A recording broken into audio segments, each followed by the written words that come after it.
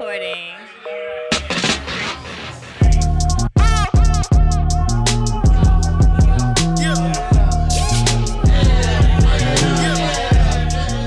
Yeah, we're excited to have Matt Lostro and Brent Whitehead from Giga Energy, and they are the founders of Giga Energy, and everybody who is in Bitcoin should know who they are.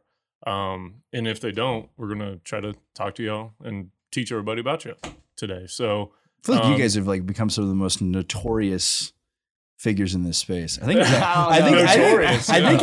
it was that one. What was that article?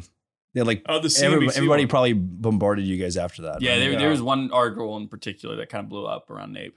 Yeah. We Mackenzie Sagalos, she's One of the best reporters in Bitcoin. She is. Yeah. She is. Awesome. Really? Oh yeah, Really? Okay. Really Yeah. gets the idea down. I always see that she's like listening in on some Twitter spaces is, on yeah. Bitcoin. I'm like, dang, like she's on top of it. Mhm. She's always researching more and more. But she pulled us aside in Nape and did an interview, and then that thing went everywhere. We had people from all over the world that were reaching out to us. I've been wanting to ask because we've been running a gun and y'all been doing the same thing. I've been wanting to ask like, what has the outcome of that been? Whether it's positive, negative. Mm-hmm. I mean, how has it affected BD efforts? How's it affected like the company? Yeah, I mean, so naturally, like we didn't think much of the article. Like we knew it was gonna come out. Like heard about it. We're like, great. Came out that morning. We're like, okay, nothing much. And then by 12 p.m. it like blown up. And so it's really helped. Like there's been international inquiries. We sell a lot of our equipment as well for the flare mitigation. But on that side of things, it's just really one. It kind of gave this weird sense of credibility for like a CNBC article. Like that's the primary it's source. third party validation, right? Yeah, Right. it is. Yeah. So I mean, it's really helped. That's awesome. Credibility was the biggest thing for us Yeah. from that. The good Yeah. thing also is they did not accuse you guys of wearing skinny jeans at well sites like my recent wait, one did did. you got accused of that? Yeah, that Bloomberg story that came out Who wrote last it? week. Michael Smith, he wrote it, Mhm. and right at first paragraph, he's like, "Yeah, Justin Ballard gets out of his green Nissan Frontier," as if that's like a really big, aggressive like oil filled truck. It's not. It's like you get made fun of if you drive that out to the oil field, right? And wearing his skinny jeans and lace up work boots. And I'm like, oh shit, man, really? You gotta put me on blast like that, right? And number one, they weren't skinny jeans. And number two, it was a gray Nissan Frontier. It wasn't a green one. But At least it was a pickup truck. I Yeah, do feel yeah. like vehicles matter Yeah. for validation with some of these operators in Oh, the yeah. off-grid space. Like Matt used to pull up in his Hyundai Elantra, just jumping through the rocks. Hey, man. I did. Yeah. I've done the same thing. I was in Wyoming and I drove a Jetta out to a well site in January. Oh. And I don't know how I even got it there. And I'm not going to lie, this was 2018. I was wearing skinny jeans to that one. So not only I was wearing skinny jeans, but I also was driving a Jetta to a well site in Wyoming. Snow, ice, all kinds of. I made it there though, and that was the big thing. But yeah, so I was wearing skinny jeans at that point. I did not wear skinny jeans on this last one though. I was I'll never prepared. forget Matt. I one of the very first sites we had, we were driving in and I was riding with the operator and he was like a good old country boy, just like boots, Yeah. packing a dip in, like talking about he's about to go buy some Coors Light, like truck just like dust all on the floorboard. And he was driving in and we were having some internet issues trying to figure out the networking. And we were like looping through and he had never met Matt before. And he came around a corner and on the curve right before the well. And there was Matt standing in shorts, Crocs, with a laptop, one headphone on, one headphone off like this, and a router poking out of his backpack. And he was trying to get internet in different spots. And he goes, "What in the world is that?" I was like, "That's my co-founder. That's Matt." Like, Hey, that was last honestly, month. yeah, that sounds like me, man. That's how I was when I go. It would drive Ryan nuts too when I show up. Like he came out to our site when we got the J site first going, and I was out there screwing with the generators trying to get them running. This is like right when we got going, and I'm out there by myself, and I'm glad no like insurance adjuster or anybody showed off. I had no t-shirt on. I had basketball shorts, flip flops. And it was like 100 degrees. It felt like freaking Saudi Arabia out there. It was brutal. And I'm out there screwing with the gen sets and I can't hear nothing. He shows up and he's like, what are you doing? Ryan's such an oil field like ops guy and like safety and all that. And he got all over me about it. And I'm like, I'm a lawyer and I'm not worried about it. I'm out here just freaking trying to get these gen sets running. Shit, man. But that's what I love, though. I love like the stories that everybody has with the off-grid space. Well, and with you guys were talking about the image with like oil and gas guys and like getting out of sight. That is important. Like they do look at that stuff when you go out there. And I actually think that is one of the things that struck me about you two when I first met y'all is that you guys do, and this is not offensive, you especially feel like an oil and gas guy. You know what I mean? Saying I'm redneck. Yeah, it's basically what I'm saying without saying it. Luke Casey's. Matt, it's not bad. You're like me, man. Yeah. But yeah, Brent is like, he's got the feel of an oil and gas guy. And I think that does help y'all when you're talking to operators because you can't talk the game. And that was one of the things early on for me that I noticed is that the biggest way to get these operators on board with getting into Bitcoin mining, even from a standpoint of like offtake, right? Just looking at it from I'm trying to sell gas and is selling that to a Bitcoin miner a viable route? You guys having the ability to talk that language and look the look and make them comfortable is a huge deal, especially considering the fact that you're 15 years old. Like, thanks, Justin. Getting past though your age, right, is that you guys do seem to have a lot of knowledge about the oil field operations, and that's a big part of getting past the initial apprehension that they probably have about Bitcoin. But yeah, what is your guys' experience? Because you guys do have a lot of knowledge there, and was that just developed through the time you've been with Giga and got that going, or what was your guys' backgrounds prior to that? And kind of tell us the story of like how you guys got to know what you know about oil field operations and all that. Yeah, I mean, well, you're the old guy. Yeah, so I mean, my family, I come from I'm third generation oil and gas, come from an oil and gas family. My dad has a small E&P company in Beaumont, and looking back, I'm really glad that it was like a smaller operation that was just, kind of family and just a few other people. We probably have like 100, 150 wells under management, but most of them are like smaller depleted wells. But that was great for me growing up because it wasn't like this huge company where you had to have all these like safety, right? Like I could go work out there on the weekends with the guys, or during the summer, I'd be out on a crew, and you learn a lot being hands-on in the oil field. And that was not only oil wells, but he also does commercial disposal facilities. So I kind of got to learn that aspect. And then when I was growing up, he had a service company that he sold in 2011. They did pipelines. So I kind of got to see like the flares, the pipelines, all that growing up. And I think that was invaluable. The experiences that I saw and I learned through that. And I realized how much of a value that was going to be when we started getting deeper into our company. And we were meeting with some really big companies, like big oil and gas private equity groups. And one day I was talking to my dad on the phone. I said, they haven't even mentioned how we're going to hook this stuff up. They haven't even asked about the separator, like or anything. He said, well, son, like there's a big difference between oil and gas finance. And the thing is, everyone has their talent, but there's a big difference between finance, oil and gas finance, and boots on the ground. Right. And a lot of people never go do boots on the ground. And I think that there's so much value in that. And a lot of people don't want to get their hands dirty. And so I think the fact that we were eager to get our hands dirty, eager to dive in, and also went that blue collar route. There's like Bitcoin mining's meant for blue collar guys. Right. I really believe that. You have to understand finance and stuff enough to understand how money works, get orange pilled and stuff like that. But really and truly, if you're in a high rise in New York and you're planning on doing a big Bitcoin mining operation off grid, you're probably gonna have a hard time doing it if you've never stepped foot out in the oil field. Yeah, I would agree with that. And Matt, I know you may not have came from the oil field. Yeah.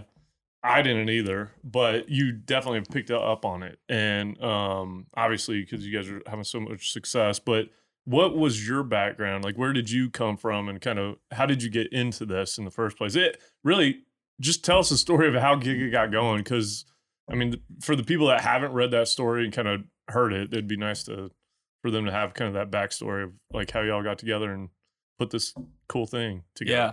So I got into Bitcoin in 2016. I was in high school, became obsessed with it.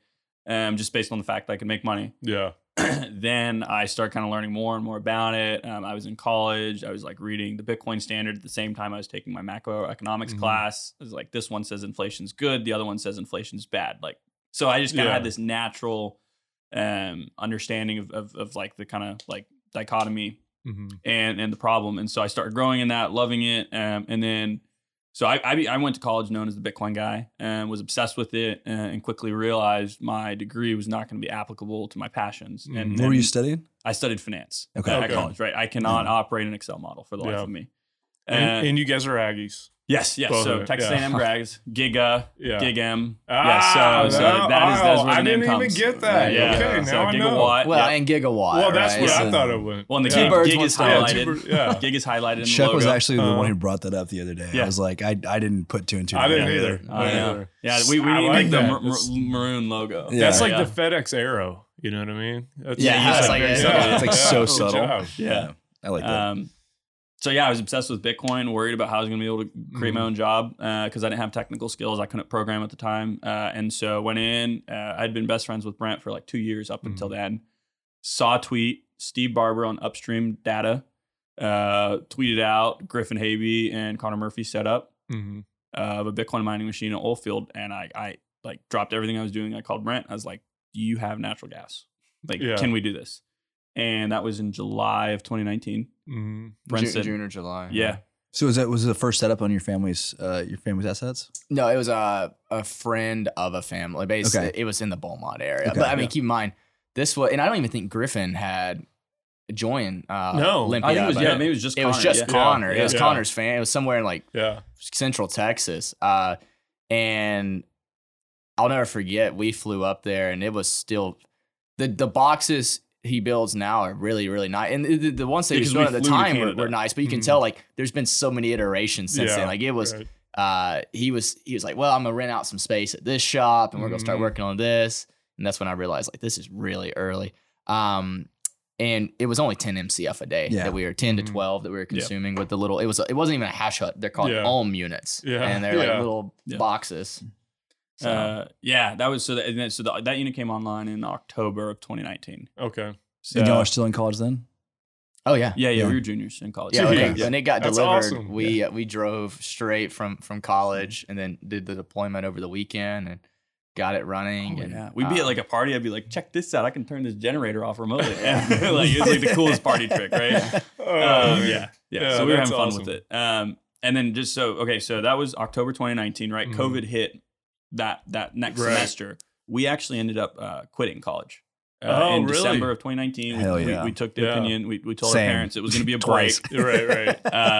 And took that time off. COVID hit, Yeah. so like we kind of like really got away with that. Timed it. Decided that we would actually go back to college because all our classes were online. Yeah, COVID actually, that sounds bad, but COVID helped us with finishing college because everything was remote. Right. So we My degree was lucked not out. remote. Yeah. Yeah. Yeah, tell them the story about when you were taking a test and you got in trouble for the virtual background. Oh yeah. I was Oh, taking you a test. Yeah, and okay, they like yeah, told me well- to turn off my virtual background, and I was like, "Well, I'm in the forest right now in East we were Texas." out at a data center and he was Yeah. taking it in the woods on a chair next to the cellular Yeah. modem. That is Yeah, awesome. it was pretty wild. Yeah. So yeah, thanks to COVID, we were able to finish our degrees because my degree would not have been online. And it cost us like no marginal extra time because we could Yeah. just do it remotely. Man, that's freaking cool. Yeah, that's really cool. That is what impresses me about y'all the most is your age, number one. And like we were just saying, I mean, I'm 41 years old and I'm trying to get stuff going still. And I'm looking at you two and I'm like, golly, these guys are freaking turning computers off when they're at a party in Party in trick. freaking college. Yeah. Well, I mean, don't sell yourself short. You guys okay. you guys are rock stars, and we look up to y'all in so many ways. Thanks, Brent. Your check's in the mail, buddy. Appreciate yeah, it. But yeah, go ahead. No, it's I will say now we're at like I have seen where it's great. Our youthfulness to me is an advantage being young because a lot of our team is very young guys. We can just go and work and work and work because sounds bad, but we don't have a life outside of like Giga. Like this is true. You know one of the guys one day, I said something to him. He goes, "This is all I got, man." I was like, that's a sad way to put it, but like let's to the moon, man. But at the same time, it does affect us with the energy space because energy is a very seniority based group, industry, and that's why I would say like the CNBC article and like Vice and stuff like that was very helpful for us, and why we also focused really hard on branding everything being blue, Gigabox, Gigagen, like Those branding's on point. Cram that down really everybody's throat because that's how you establish credibility. It's like, great, you don't trust a 23-year-old, that's fine, but trust what we've built because you can look at it, you can see it, you can touch it, you can feel it.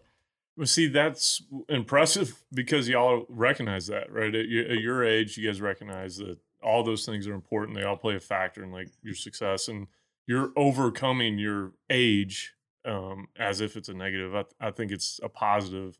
You guys look like little like prodigies. It's great. So keep it up. But tell us a little bit about your business, like because I do think you guys are different, and obviously I do know about it. But I mean, for everybody, kind of give the spiel on Giga and what y'all do, especially the biggest thing that I think sets y'all apart is the manufacturing arm of it. Yep.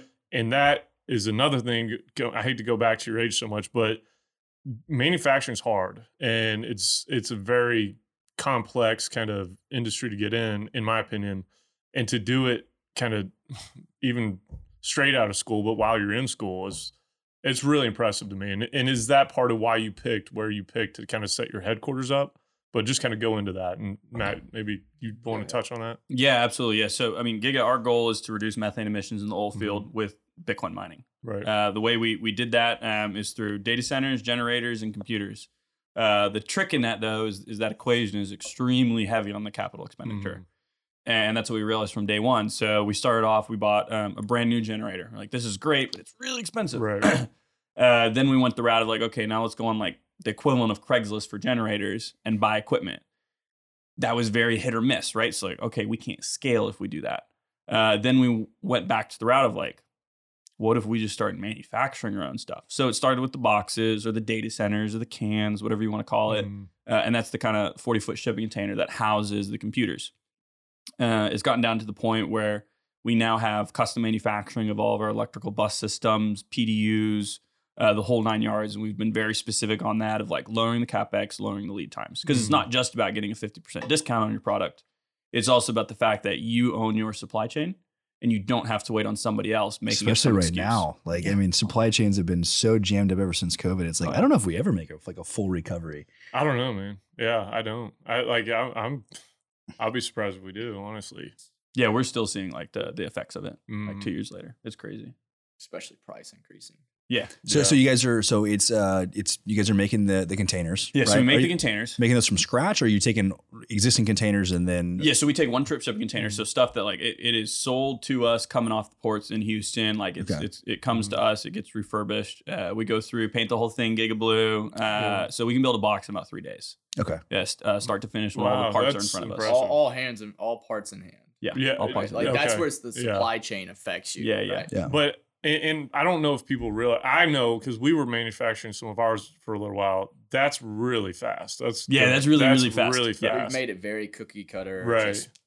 How long did it take you to get it down to that? Because I know it couldn't have started. No, it was like 2 months a container. Yeah. Yeah. Well, I mean, the first one we did in our backyard, like, was like not. My dad was like, "Son, when's this gonna get out of my yard now?" And I was like, "You're killing my grass." Yeah, you're killing my grass. Well, it's like a slip and slide back here. I knew we needed to move when I was like just dreaming, giving him all these plans. There was 2 of them there on the concrete, and I said, "Give it a couple weeks, we may have 11 out there." And he goes, "Please don't do that." I was like, that's fair. But 2 months probably. Yeah, 2 months. Yeah, a long time. From there. Yeah, and it also iterate too, right? Because like our CapEx is also cut like probably like 3x or 90% on. Where were you able to cut most of those costs? Electrical. Okay. So we started like custom manufacturing all of our bus systems right to the point where we were buying just like this ridiculous name brand stuff and kind of going in like figuring out how to work with factories directly and get all that down. Because the problem is like we were buying stuff for like industrial plants and our residential, like our very first stuff was like residential boxes. So was it like that- overkill? Oh, wow, yeah. We were retrofitting. Well, it's just the thing is, you only need, we had like 5 different things and we only needed like 2 of them of the 5. Mhm. And so, but the way it was built is we were having to kind of retrofit it or like take all this extra stuff that you didn't need and just use it because that's like the best you could find at the time was like the way it was set up. And now we have really optimized of like this type of cable, this type of box. And that's what Matt's just been awesome with. Him and Shiv have just figured out how to like work directly with the manufacturers on customizing stuff, getting custom built boxes, so that you don't have all this extra stuff with it, and you're not buying at local supply stores that it's 3 times more the cost. That's only a problem in the middle of nowhere. Yeah, Yeah, I bet. Well, and part of the thing with Bitcoin mining is too, it's give me something and I'm going to squeeze every piece out of it, right? Mhm. That type of engineering is very backwards to the regular world of engineering. Yeah. The regular world of engineering is like, let's make something and like add like a bunch of like safety measures to it. So like it's good.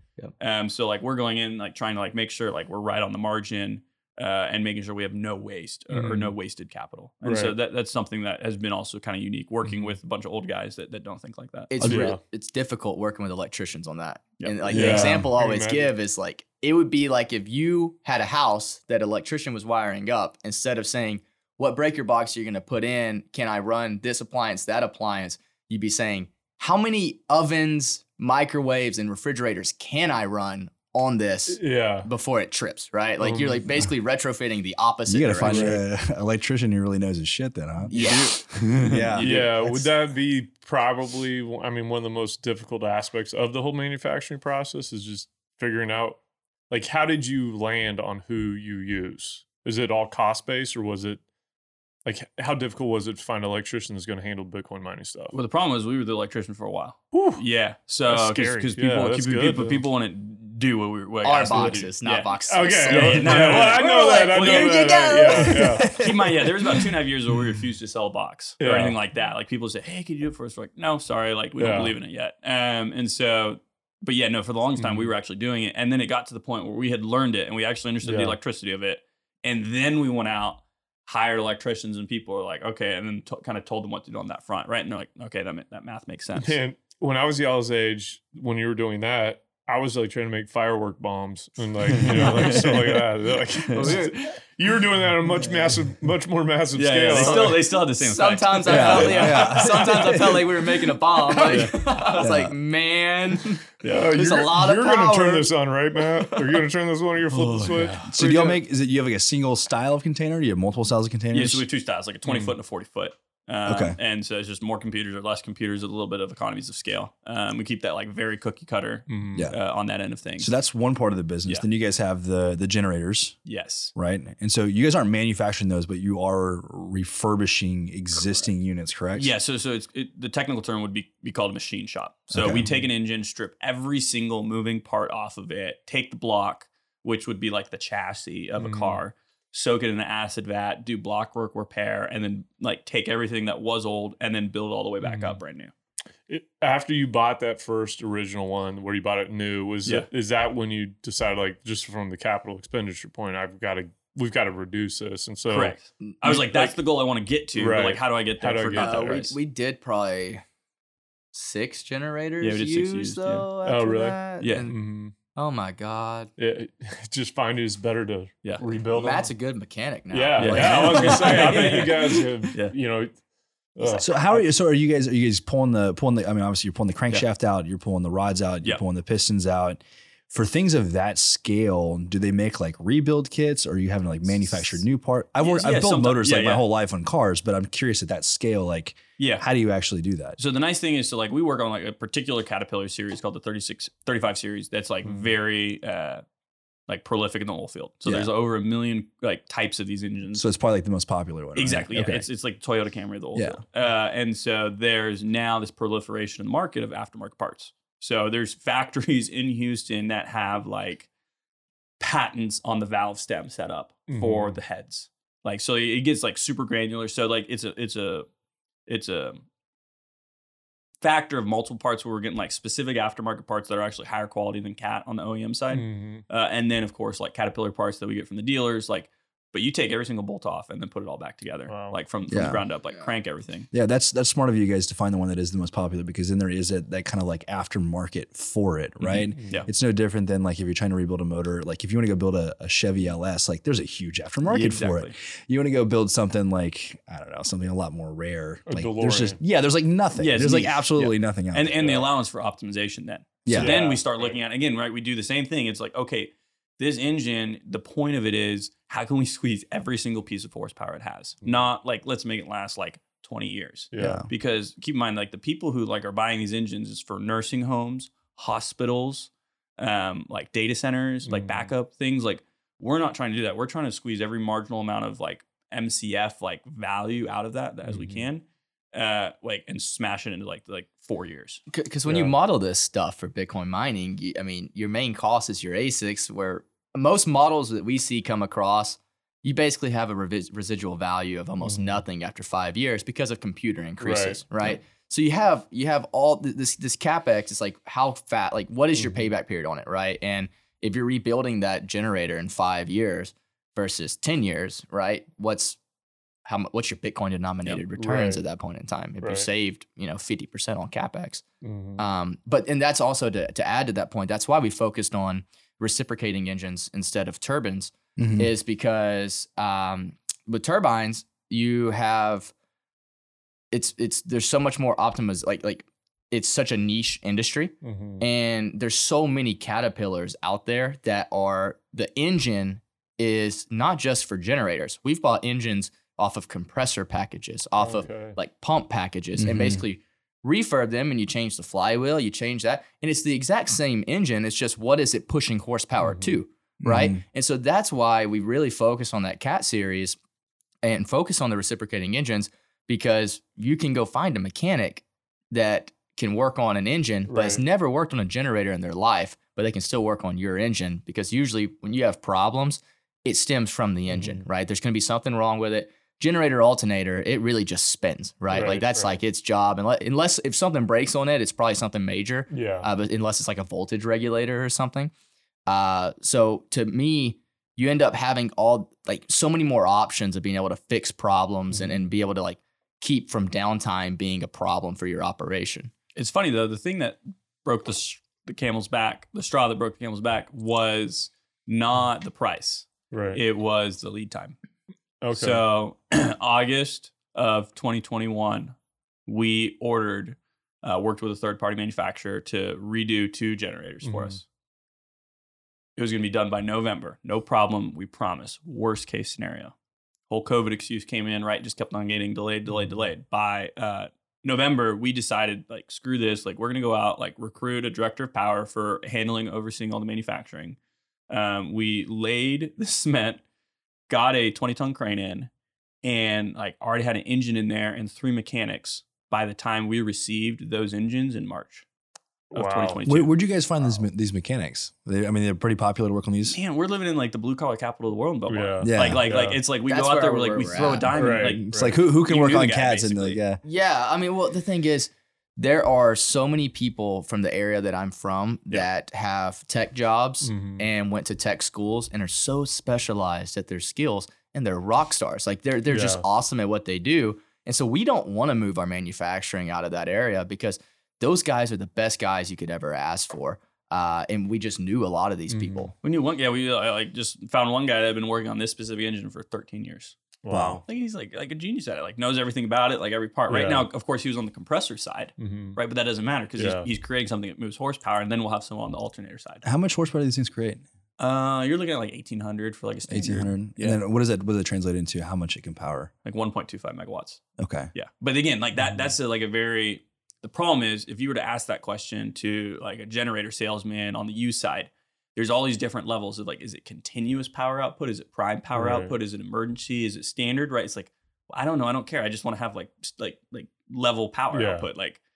And like, that's the problem, is like navigating through all those problems. So on most of these setups, do you run 1? Do you run 5? And is it 1 that's taking all the load all the time, or do you kind of like rotate these things? Yeah. So it's a good question. So what we do, you can parallel engines together. So you can have like 2 engines to one box. The problem is if one engine goes down, that load is the same. And so it's pulling the same amount of load on 50% of the power output. So the second engine goes down. So you can have like a good engine, a bad engine, and like it doubles your problems. Yeah.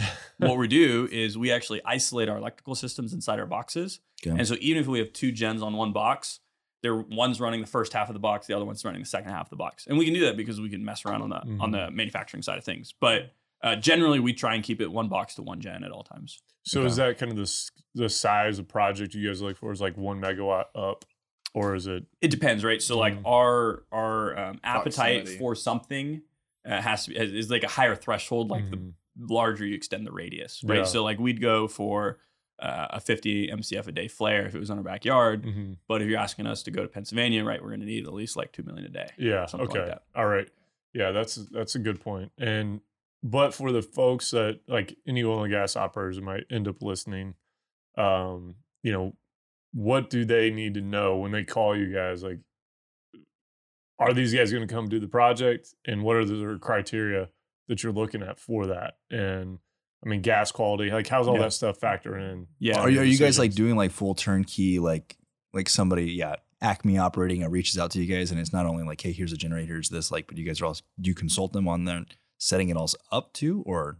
Yes. No? Yes. So we do that as well, right? I mean, we have 2 revenues in the business, right? We have the sales side and then we have like the gas purchasing agreement for the flare side. Okay. So on both those sides of things, we can like, okay, awesome. You don't want to put up the cockpit? Great. We'll come out and we'll do it for you. On the other side of things, okay, you want to own the Bitcoin production and make sure you can do that flare mitigation, like they can run that too. Has there been like one is happening more than the other, or like is it 50-50? Is it really? Yeah. It really is. It varies. Like, when we have a project, we may be really busy. I would say what's interesting about that, and Matt, you can correct me if I'm wrong, but like typically when we have the most projects pushed to us is when like market can like margins are the tightest. Right. Like we have like green light, go take it. Because our whole point of our company is in-house power generation, vertical integration. So you have cheap CapEx, you have cheap OpEx. So we don't go rent generators. Our cost of our generator, even if you amortize it all out and take in depreciation, is probably 20% of what you could go, or like what it costs to rent a generator, right? And you have a hard asset, right? And you have a hard asset when you're done, right? Banks love That's it. Single-digit interest rates. Yeah, banks are comfortable with financing stuff like that because they've done that stuff before. They've been doing this for 30 years. Like they've been doing it longer than Bitcoin's been around. Right. But when bull markets happen, of course, everybody, there's a lot of product sales, is what I would say. Like you can see what I like about being on the product side. As a company is we get to see just how that demand curve changes based on hash price. Right. Like you can see things get slower as like a lot, like when Bitcoin was at $60,000. Oh my gosh, everybody, I need 50 megawatts and 72 hours. If it's any more hours, right? Yeah. Like everybody's, there's so much noise in the space and there is a lot of sales because of that. What I would say is the noise goes away on our project side because it makes it, at the same time that we're selling a lot of stuff, it makes it hard for us to bid on flare projects because you have all these extra people that are just everyone's starting their pilot project, right? They're like, well, I'll overpay for this first one. And then it's like, my God, every single project I've looked at is someone else's pilot project. You're like the only guy who I've never seen do a small pilot project. Really? Yeah. Yeah, everybody just pilot project. You just went straight to the top. Right? Yeah, well, I will say our very first experience was like 60 MCF a day, but that we were at oil and gas company. But how quickly did you go from that to the? Oh, immediately. Yeah, exactly. That's when I left it, or when I left Century. I was like, screw that's this. Impressive. I'm gonna go do this. Yeah, no one does that. That's very impressive. But what I'm saying is, you don't see like right. There's a lot of pilot projects as buzzword. What is it like? Like, so I think let's go through some like the basic questions that I think a lot of people would ask. What is like, how many MCF do you need to like get started minimum? And then what does that get you? Like, on an application, how many containers, how many miners? Yeah. So like the smallest application we could sell would be a 200 kilowatt generator set. That's A55 Cummins. That would consume about 50 MCF a day. Okay. That would power about 60 computers. Okay. The generator would cost $100,000, the container would cost about $50,000, and the computers would probably cost somewhere between $80,000 to $120,000. Okay. Like that would be, and then that's going to get you a payback right now, probably about in 24 months if Bitcoin stays flat. So roughly, if I remember the numbers right, $300,000 to get started, payback in 24 months. Yeah. Damn.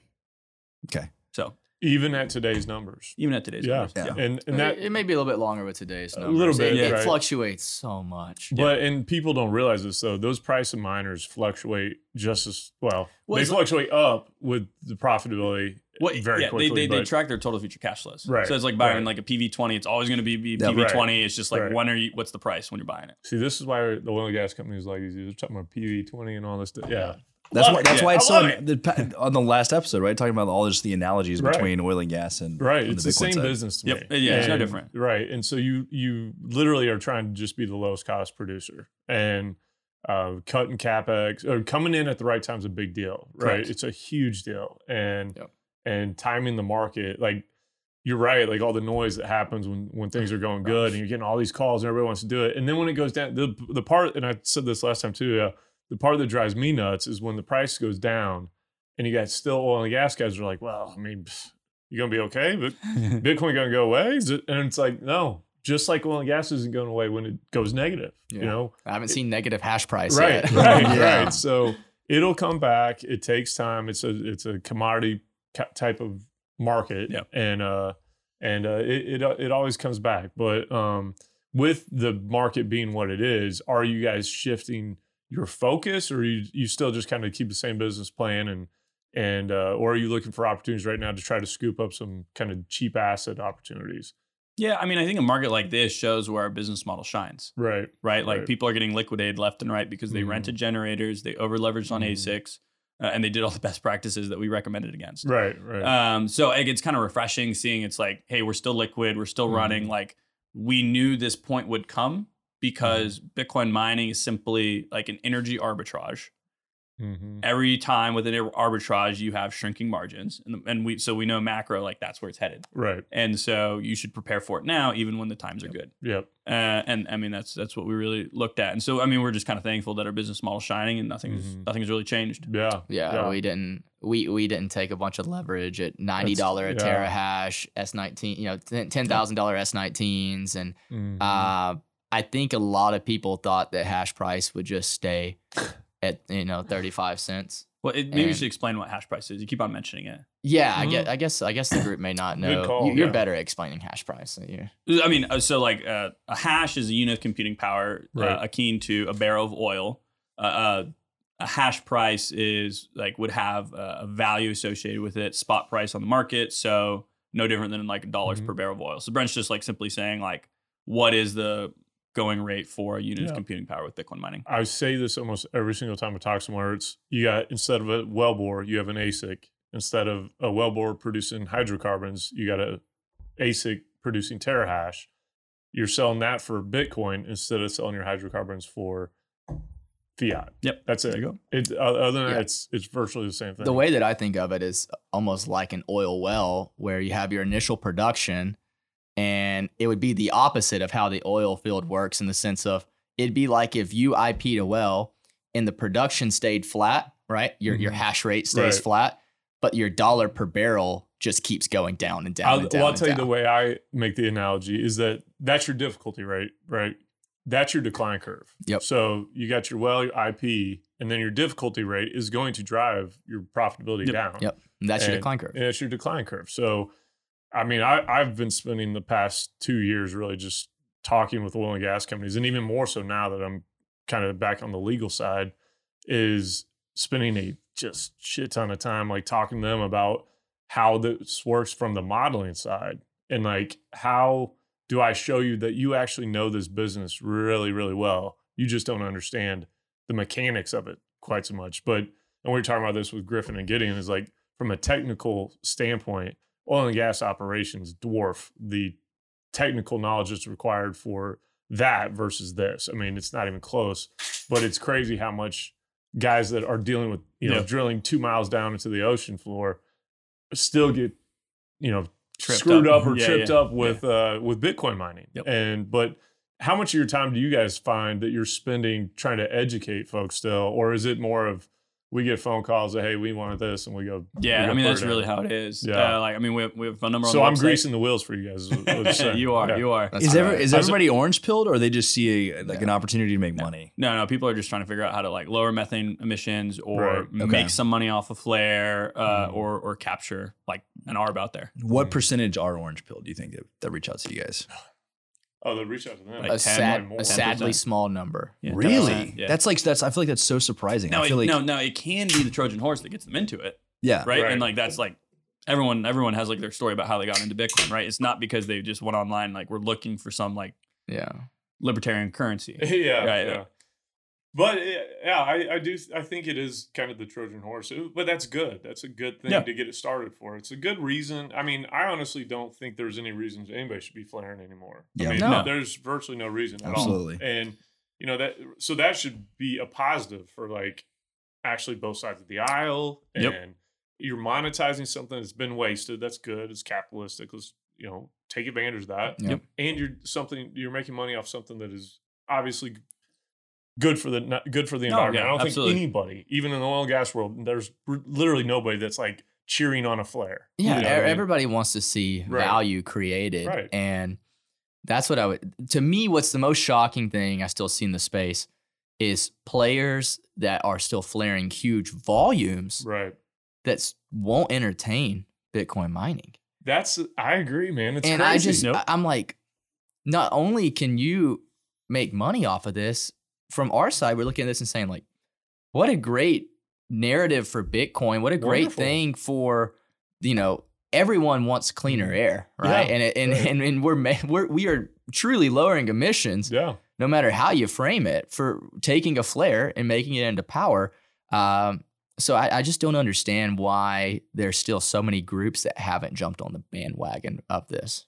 Yeah, I agree. I think it's just literally a lack of understanding. And honestly, there's a lot of like not wanting to admit that you might have been wrong about something early on. Yeah. And that's something that especially us older dudes have trouble with a lot of times, is just being like, you know what, we took a position that things have changed, and I realize now that this is a real market and that this is a real industry, and let's go be a part of it. I think it's kind of a lot of like holding on to old positions. On the flip side, is there anything that's been surprising, like on like in a positive note, like the kinds of companies, kinds of people that have reached out? Yeah, I would say we've been surprised by some groups.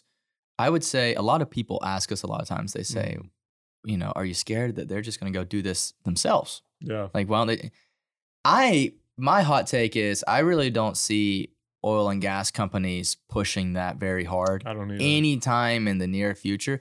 And the reason is, why should they? Yeah. Right? Like if groups like us can come in and Right. take away the flaring and fix that problem, and they realize that the global demand for oil right now, and they have they're already like, they can't get their wells drilled fast enough. Yeah.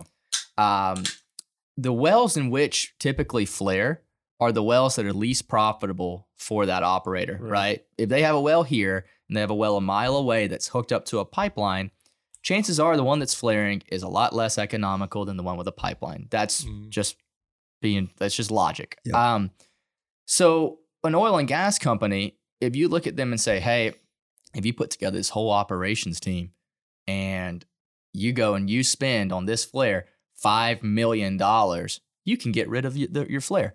They're probably looking at that and saying, or I can take that $5 million and I can just drill another well. Right. Right. Right. And that right now, $100 barrel in oil is a 300% IRR for some of these people, or 100%. Yeah. Like it's a lot faster payback period. Yeah. Plus it's what they've been doing for 60 years. Right. It's what they're good at. It's what they are. It's Yeah. what they are. So Yeah. like, I don't blame them for saying, just come to get this gas. Right.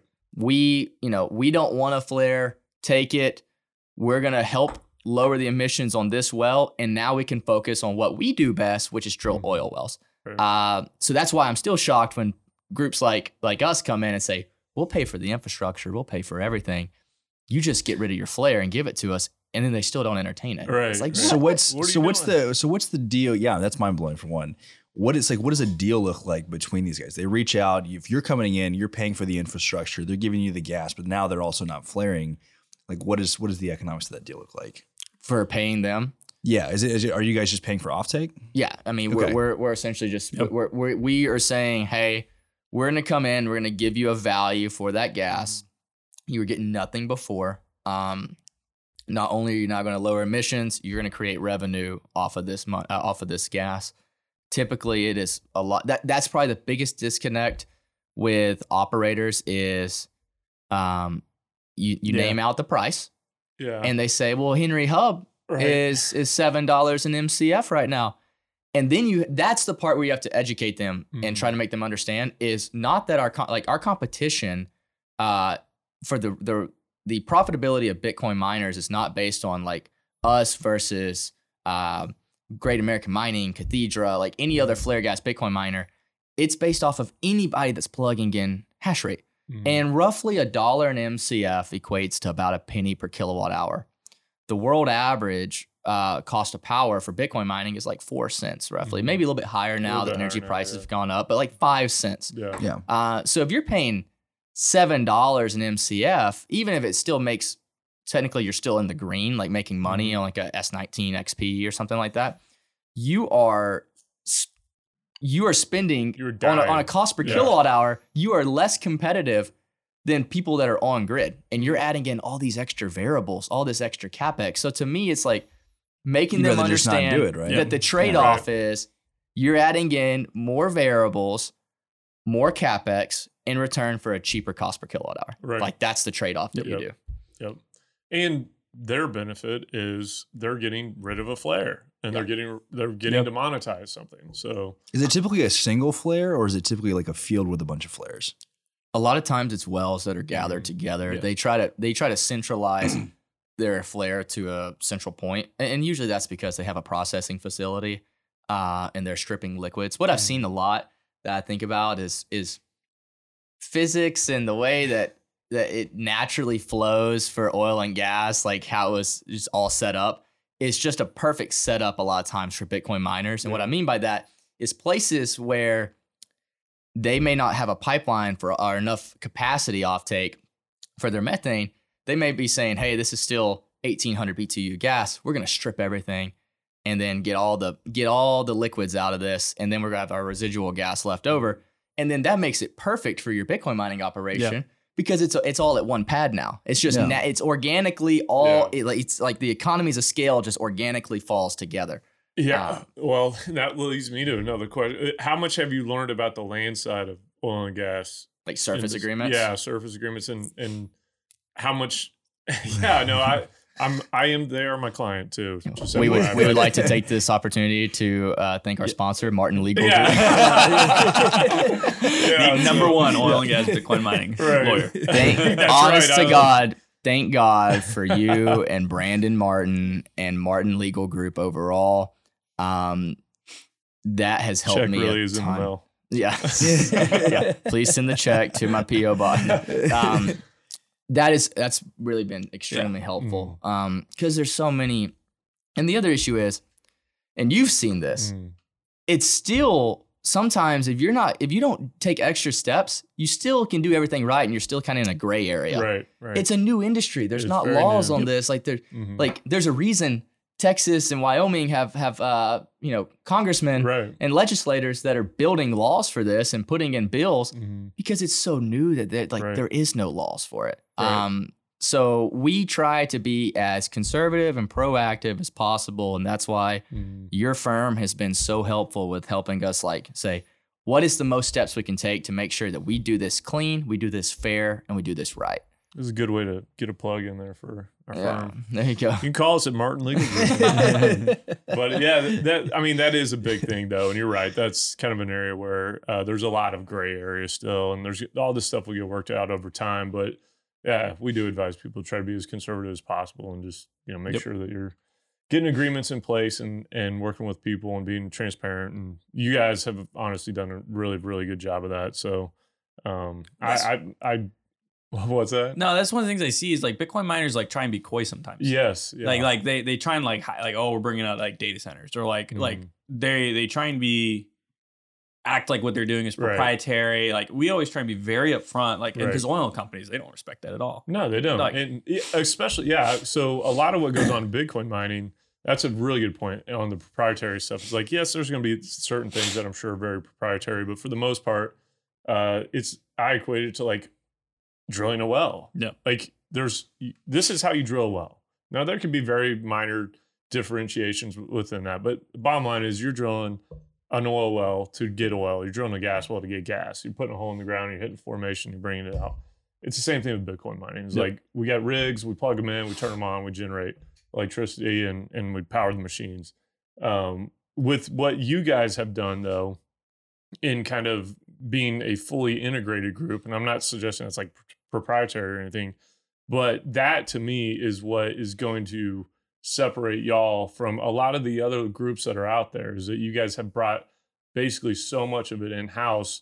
Do you ever foresee a time where you guys might end up trying to actually operate some wells and own leasehold and things like do you see a world where that stuff would come together and integrate in that type of way? I don't know as much on that side of things. I mean that to me is like horizontal integration, right? Like I mean we're still trying to be. We looked at that for a while and like just kind of like educated ourselves on the space. The issue you run into on that is like two things. One is the CapEx increases a lot, and the costs increase a lot. Risk increase a lot. Big time. And the second thing is to us, there's such a huge flare market out there. Right. Like there is. How big is that market? Do you know? It's 46 gigs of power, which is like, as a country for power consumption, would be like 9th in the world. And so. Oh, shit. Do you know how many wells that is? I have no idea. Oh, that's a lot. No, but it's like 13, that's a lot more than I thought. Like 13 BCF a day. See, my question about that too, though. Yeah, globally. Like, how do we, because a lot of those wells are maybe IP'd and then they shut them, or that goes away and they get them to market, right? They can't handle the gas right at the start. And so it is kind of hard to narrow that number down to what is actually a feasible for a Bitcoin mining company like yourself, right? To actually set up our own operations on or set up a hosting site. But one of the things though that I think is the market's going to evolve to is midstream groups getting involved in service companies, like even Halliburton, some of those types, where they get off of well, or they finish a completion, and they got a Bitcoin mine out there taking away some of the gas during the IP and early part of the production until it declines into a rate that can be taken to market. I do see like that is where I think a lot of this will go, but I think you guys are like, I don't know. I mean, I'm not suggesting you're ever looking for an exit necessarily, but I think you guys are going to have ample opportunities from a variety of different companies, whether it be Bitcoin mining groups, oil and gas companies, but also midstream companies looking at, or somebody who just is really wanting to invest into the decarbonization ESG kind of stuff. That's another. That's what I was going to say. Is this fits that perfectly? It fits a ton of different areas. Because one of the things, I don't care who you are, if you look at like the how much emissions you reduce and like the carbon negative side of flare gas Bitcoin mining. And like I said, like I know like Bitcoin maxis a lot of times they can get on a tangent. Everyone wants cleaner air. Right. Everyone's okay with that. Yeah. And so if you look at that and you look at it compared to other renewable options, the dollars, the amount of offsets you do per dollar invested in flare gas Bitcoin mining is absurdly higher. Yeah. On like, it's basically what I'm saying. You take $1 and you put it in any other renewable versus taking $1 and putting it towards flare gas Bitcoin mining and offsetting those emissions. The amount of emissions you reduce for every single dollar is absurdly higher than all other traditional markets. If y'all have a graphic for that, y'all should be sharing that on social. Yeah. We probably need to y'all get need to be just make us one. I need digital wildcatters. Give me the data. We'll make you one. We'll put it out there. Well, the thing is like we're interested in mitigating like methane and like having the most amount of megawatts on the ground, right? And we can do that more effectively if like our generators cost half the price. We can do that more effectively if we could make a generator 3 times quicker than like most other people because we internalize that. So like we're not necessarily like so like interested in like how much Bitcoin can we mine. We're interested in is like how can we get the most megawatts on the ground, and then like if we need to host it, like great, we'll do that. But like that's more power consumption. Of course, we're believers in Bitcoin, and we're like we're gonna hodl Bitcoin. But our view is like, if this is a problem that needs to be tackled and we focused on building out vertical integration, and our value is, we don't create the ASICs, right? So we're kind of in the same boat relatively as everybody else on purchasing ASICs. I'm never going to have a shop where I'm building my own WhatsMiner ASICs. But what we have done is we focused on building an infrastructure company. So we build the generators in the data centers, and that's where our talent is. So to like, in our opinion, if we can go out and we can just get as much market share as possible, both domestically and internationally, because that's a good point you brought about the big decline curves.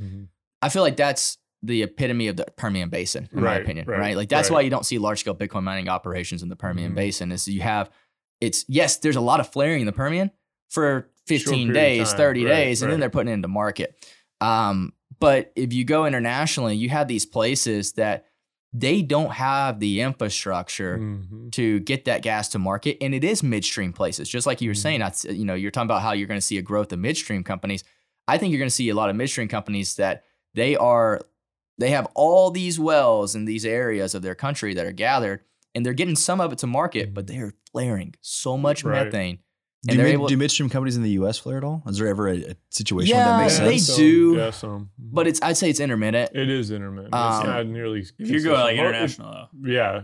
Internationally, it's like a whole different. There's two places, in my opinion, that have very consistent flaring: the Bakken and internationally, right? And that's a broad one on the second one, but really and truly, we are blessed to be a part of the United States, being in a first world country that has great energy infrastructure, where most of our gas gets to market. You go to other countries and that's not the case. Right. They can truck that oil all day long. They don't have the money and have it, like all the infrastructure they've invested in for their natural gas is maxed out. Like their pipelines are maxed out and they're not getting it to market. Where has the outside of the US, where's some of the biggest, what are the countries that are flaring the most? Huge. Middle East, of course, is huge. Yep. South America has a lot of potential. Yep. Mexico has a lot of potential. Like there's all these countries. Argentina has a lot of potential. There's all these countries that have a ton of potential. And so our view is, if we're an infrastructure company that has the cheapest ability to offset flares compared to anyone else in the industry, just go take as much market share as possible. Right. Like go build out everywhere. Then you could go you can do self-mining, and we can be putting Bitcoin on our balance sheet because we do believe in Bitcoin, but you could also be doing hosting and stuff like that. And we're not opposed to that as well, because one, that's generating cash flows for Giga and that's building up our company, but it's also allowing the Bitcoin mining industry to move off and move on to applications like this and move to where it's more distributed, right? So a lot of hosters, they'd love to be in a distributed network. And how much better is that as well if they're like, oh, we're on a carbon negative I was say operation. It helps defeat that narrative against the energy usage. And it's like, man, like we should be taking all that stuff as much as possible. And we realized that a lot of big Bitcoin mining companies will probably never figure out flare gas Bitcoin mining. They won't. They're not capable. It goes back to the operational technical like difficulty of operations on flare gas versus going on grid and just building a big warehouse. It's tremendously different. 99% of your downtime came from fuel or the generators. Right. Yeah. 100% of the time that was 99% true. Yeah. So it's like generators are the killer. Like they are. And we had receps and pretty big ones all together. It was brutal. It was brutal sometimes, but we did get to like 92% runtime. So that's why I get frustrated though when people, they try explaining to me, they're like, oh no, you're wrong. I can go buy this generator that's low hour. That's such a broad term. Low hours, right? Low hours. So much cheaper and run it. And I say, okay, but one, you do that enough times, you're going to get burnt bad. And it's going to cost you more money than you've ever would have dreamed of. And the second thing is you are cheaping out. You don't have to, and I'm not saying you have to go get the most expensive thing in the world, but anyone that's trying to find this used market and just like fix it up to where it's barely running, you're cheaping out on literally your power plant. Right. Like that would be the same thing as ERCOT saying, we're going to get this, like we're going to do it as cheap as possible over here. Yeah. In New Mexico, we found an ERCOT laying around that was used and we're just going to fix it up a little bit and it'll be good enough. Right. Well, the same, like the real reason, there's a million reasons why we did it, but like operationally, the same guys who manufacture the generators are the same ones who maintain them. Right. How many times did you have issues on your generators with the freaking ECU killing it for no reason? You couldn't figure out why the kill switch was going off. Yeah, a Right? lot. Yeah, and then how many of your generators had the exact same control panel? Yeah, exactly. That's the problem. Is like we want to go up, take a left, look at it, and know where a button is. Like we want the exact same program to be duplicated on every single generator with the exact same parameters. Yep. Oh well, like we have the power factor at 0.8 instead of 1. Like that's why it's doing it when it gets too high. Like there's just so many variables with it. It's like at some point you can expect like a third party to do it. You guys are so efficient, dude. You guys are so strong. So you guys start like once these are out there. I mean, it sounds like. Well, on the ones that you guys are not operating yourselves, right? On the, let's just say, look at the generators and the containers and stuff. Is there a whole service maintenance side to this, or like how do you? Dan, do you have people at all these locations where, like, when you sell them, do you go through a teaching basically the operator of how to handle this stuff? Yeah, sometimes it depends. Like Bitcoin pumper. Bitcoin pumper. That's it, right? But like, so like on the power generation side, like an engine is an engine. Right. Almost everyone like has worked on a 3516 before for compression. So like that experience, like people are pretty familiar with, right? You got to get them up to date because we put a lot of tech into our stuff. So you got like the cool touch screens and like all the updated equipment.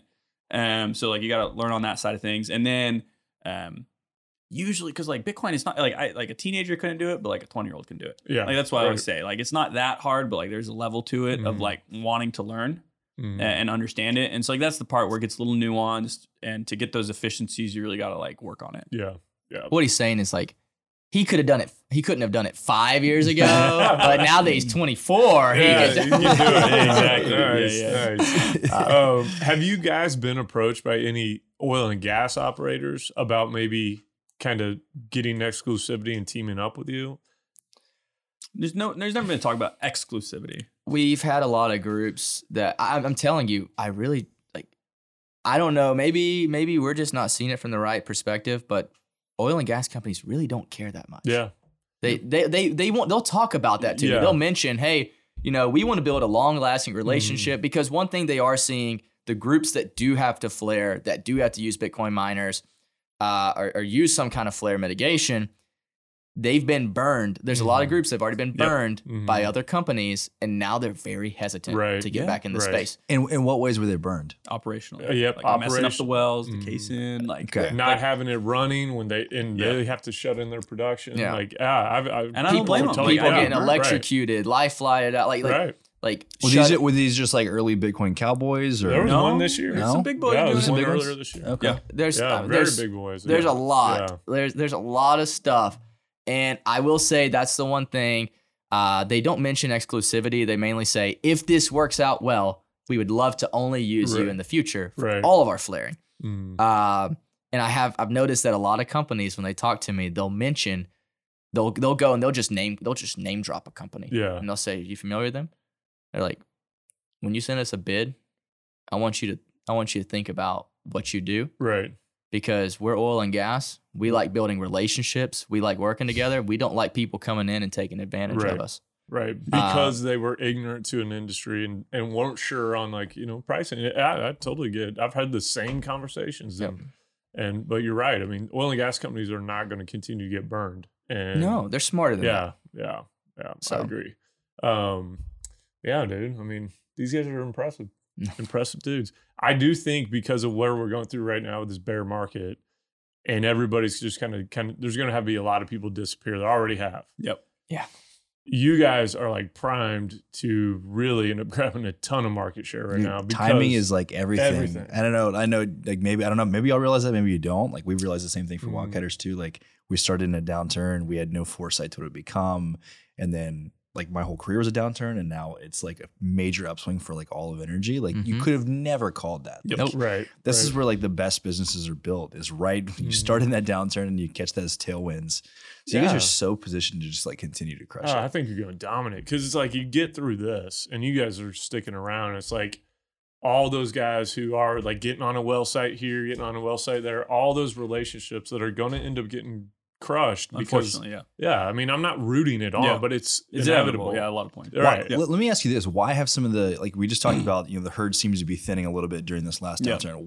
What are we attributing that to? So, like there's problems. So you have externalities in the oil field with natural gas Bitcoin mining.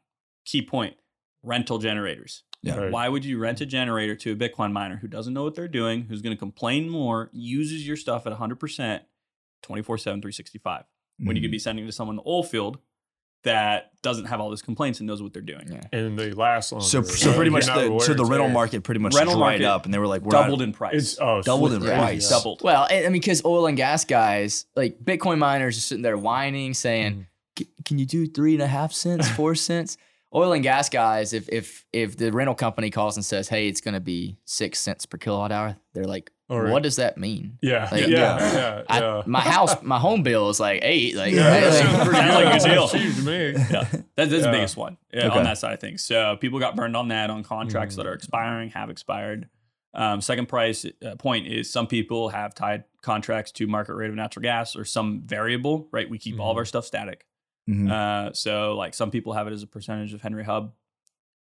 I didn't see that coming, of course. I didn't even know what Henry was until 3 years ago. Who's this Henry guy? Yeah. He's gonna get a lot of money. Yeah, I know. we never, even in 2019, I knew we never wanted to have gas purchase agreements tied to Oh, hub pricing, because the thing is it's different if hub increases by 3x and your revenue increases by Right. 3x, but it doesn't. It's not Yeah. tied And necessarily. in this time, Yeah. this is why everybody's defaulting right Mhm. now. It's because a lot of grid prices are still tied to natural gas. Right.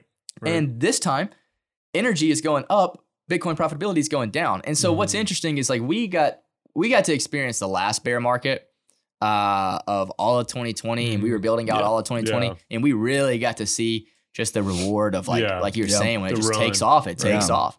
And man, the difference though that I'm seeing this time, which is why I'm like I'm kind of bearish on large scale like on grid, and I'm bearish right now on ERCOT and stuff like that, is because last time that you had a bear market, great, everybody was buying up ASICs and doing these projects, getting cheap ASICs, but they were also getting like 2 cent, 3 cent power Mhm. because natural gas was $2 an MCF. Right.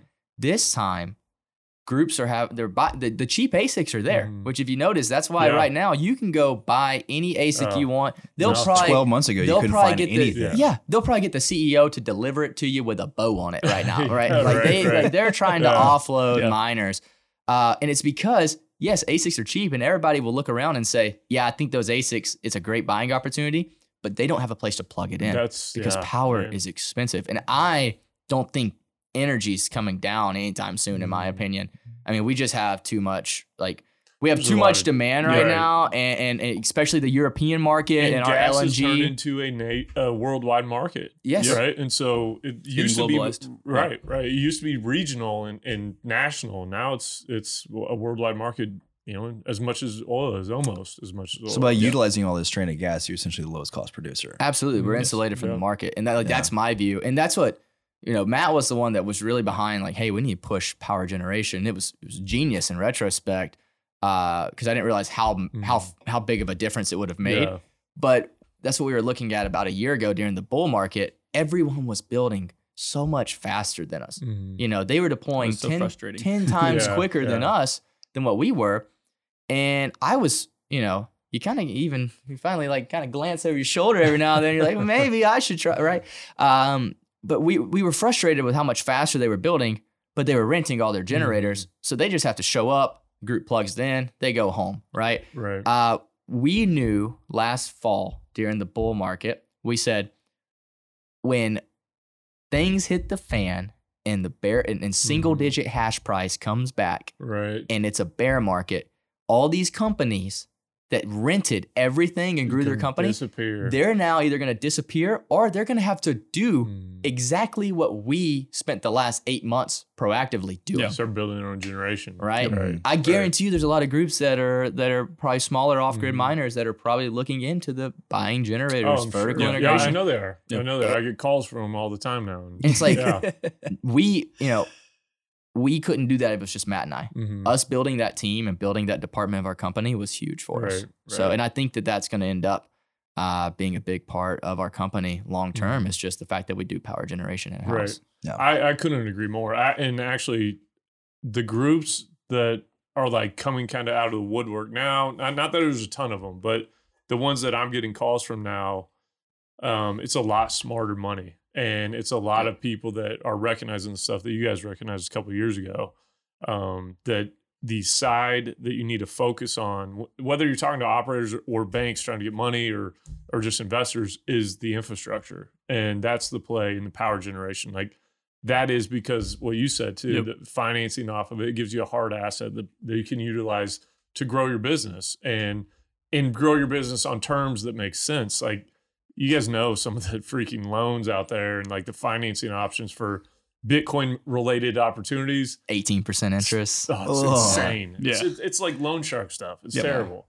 And but having that hard asset, I mean, that is genius. I was, especially again, I hate to tout on the fact that you guys are 17 years old. You've gotten 2 years older during this conversation. It's going up. Senior year of high school has been crazy this year, man. I got homecoming tonight. You excited for prom? Matt's got a football game tonight. Oh yeah, Friday Night Lights, man. Right? It's exciting, but seriously, for you guys to recognize that so early on, I mean, you guys really impressed me. Well, thank you. Looking back, advice that I could give to people. And I guess it's different now because right now I would say in a bear market, buy as many ASICs as you can, really and truly. But in a bull market, in retrospect, a lot of these flare gas miners would have been a lot better if they would have realized where their value really was and the fact that they're cheap power generation. And instead of renting generators and saying, I can rent generators and I can get leverage on all these ASICs, 18% interest. They should have said, hey, let's take the money and go buy generators that are hardcore assets that are going to keep their value and go host in a bull market instead of taking 18% interest. And they would have paid off all their infrastructure. Their hosting contract probably would have almost been up by now. And their infrastructure would have been basically paid off. And they could just go, and you know, that's also assuming like, I guess if you did hosting at $60,000 Bitcoin and 8 months later, it's 500,000. Then you probably look like the biggest idiot in the room. But to me, like there's kind of this range of hash price that we have seen over the last 3 years that it always bounces up and down on. And people knew, like we all knew at $60,000 Bitcoin that we were in a bull market. Things were like out of hand.